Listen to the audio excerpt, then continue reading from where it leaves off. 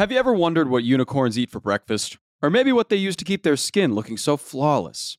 Well, even if I don't know these answers, I can tell you something equally as interesting and unicorn related. Over 20% of all unicorn startups are using HubSpot, and for good reason. HubSpot's all-in-one platform levels up your sales, software, and support so you can grow beyond your wildest dreams, boosting leads and ramping sales along the way. They even have a constantly evolving collection of resources to help startups scale. Plus, with the HubSpot for Startups program, you can save up to 90% off your first year. I'll admit it does sound a little too good to be true. But unlike that majestic and also incredibly fictitious unicorn, HubSpot for Startups is all real. To see if you're eligible to save on HubSpot and take your growth to new heights, visit HubSpot.com/startups. Howdy, folks. It is Thursday, November 10th. I'm Jacob Cohen here with Juliet Bennett Ryla, and you are listening to The Hustle Daily Show. Today we've got a lot to discuss. We're going to be taking a look at the wide-scale layoffs at Meta affecting 13% of the 87,000 person or so company, but also we're taking a step back and looking at tech layoffs more broadly. We're also going to be looking at a trend away from alcohol, non-alcoholic beer, sober bars, all kinds of stuff. Juliet's got the deets on that, but before we get to all that, a few headlines in tech and business. Let's get crack-lacking.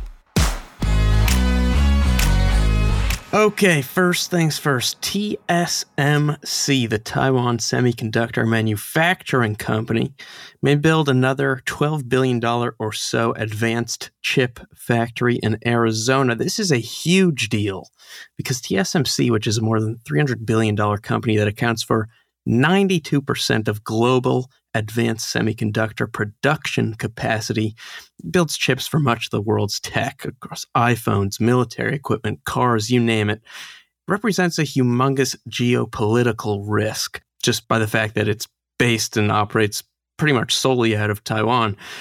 So building up semiconductor manufacturing capabilities in the U.S. is really important, and this would be a big step towards that. And you can listen to our episode actually from October 25th, all about this. Moving along, Beyond Meat on Wednesday reported a 22.5% drop in net sales to just over $82 million for the third quarter as demand for its fake meat products wanes. Thoughts on fake meat, Juliet? Are you pro, faux? I like the idea of fake meat. I think the more options people have, the better. However, I do think fake meat is oftentimes kind of gross. I would rather just eat a vegetable. All right, moving along. Cannot spell crypto without cry. Crypto exchange Binance walked away from a deal announced on Tuesday, just on Tuesday, to buy rival exchange FTX, which is dealing with severe liquidity issues. Issues at the company were beyond their control or ability to help, Binance said. Most of FTX's legal and compliance staff also reportedly quit Tuesday evening, according to Semaphore. Meanwhile, crypto prices continue to plummet. All right, and in other news, Amazon Clinic, ? The company published, then quickly removed a YouTube video about something called Amazon Clinic, which is apparently a telehealth offering that they are working on. We'll see where they go with that. Also, speaking of YouTube, YouTube Music and Premium added 30 million subscribers in 1 year, bringing the total to 80 million across both platforms. And I thought this was neat. First, it was bikes. Now it's rugs. Peloton founder and former CEO John Foley is teaming up with other Peloton co-founders to launch Ernesta, or maybe it's like Ernesta, which is a direct-to-consumer rug brand that they're starting, and the name is apparently a nod to Ernest Hemingway and Bob Nesta Marley. Do Ernest Hemingway and Bob Marley, do they have like a particular interest in rugs? I don't know. He did explain some of this, I believe, on the website they launched. I remember looking at it, and there's like a 2,000 word explanation of the name, but we can look into that. Yeah, sounds good. All right, now we're going to talk about some grim tech news. What's going on over at Meta, Jacob? Yes. So, it's really not just Meta. Meta's what we saw happen yesterday, though. Mark Zuckerberg announced the largest layoffs in his company's history, 13% of the company, a little more than 11,000 people. Now, I don't want to focus so much on the problems that Meta faces, because I think we do that a lot. But I more so kind of want to focus on a familiar admission of guilt that we're seeing among some of these big tech CEOs who are having to go through layoffs. So, in a letter that Mark Zuckerberg wrote and posted yesterday explaining these layoffs, he basically said how he incorrectly predicted that a pandemic surge in e-commerce would be a permanent trend and that he got this wrong. He wrote, "I got this wrong."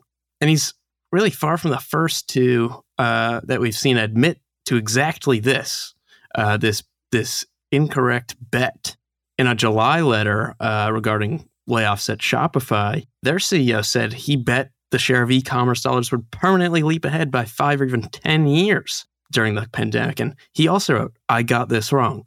And last week, in a letter from Stripe CEO Patrick Collison, he explained how in early 2020, the world rotated overnight towards e-commerce and that the world is now shifting again. So this is really an interesting trend in tech now, where we're seeing these leaders who, for more than a decade, had placed so many correct bets, couldn't be wrong, right, about the future, got something wrong, and their companies are now having to shed some weight, and people are losing jobs because of that. As for Meta, investors consider the layoffs like a big step toward better cost management, but obviously they have big concerns still about competition with TikTok, Apple, and of course the fact that they place the fate of the company on the success of the metaverse too.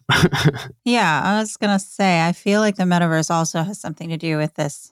Although, he could be right about the metaverse. I guess we don't know. I bet if there were another pandemic, A, I don't even want to think about that, but B, I guess, maybe we would be like, I can't do this again. I'm going to go hang out in my metaverse palace. Right. I don't know. Now that it exists. Yeah, we need another pandemic to figure some of this out, okay? No, thank you. All right, Juliet. What is the deal with this trend that seems to be growing?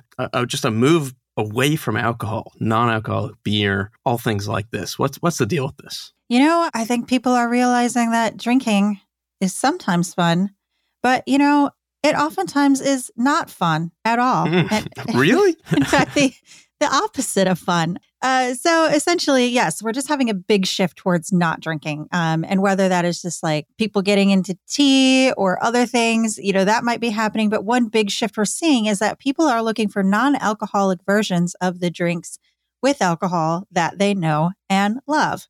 So if you're somebody who's craving a beer after work or a glass of wine with dinner, historically, your options have been very limited because most non-alcoholic options for many years tasted like crap. And it's like, just drink a real beer or have water or something that tastes good. And a lot of times, too, I think people kind of regarded these things as for people who just didn't drink for whatever reason. But now we're seeing a lot of people who do drink shifting to mix in these non-alcoholic options into their lifestyles, which have become increasingly healthier. So I'm going to focus a little bit on just one company called Athletic Brewing. It was founded in 2017, basically by a couple of guys, John Walker and Bill Schufelt. And on the website, it says they had a really bad beer. And then today when I was emailing with Bill, he said something like, when they were considering this, it was like, there isn't a good non-alcoholic beer on the market. If the technology to make one existed, someone probably would have done it.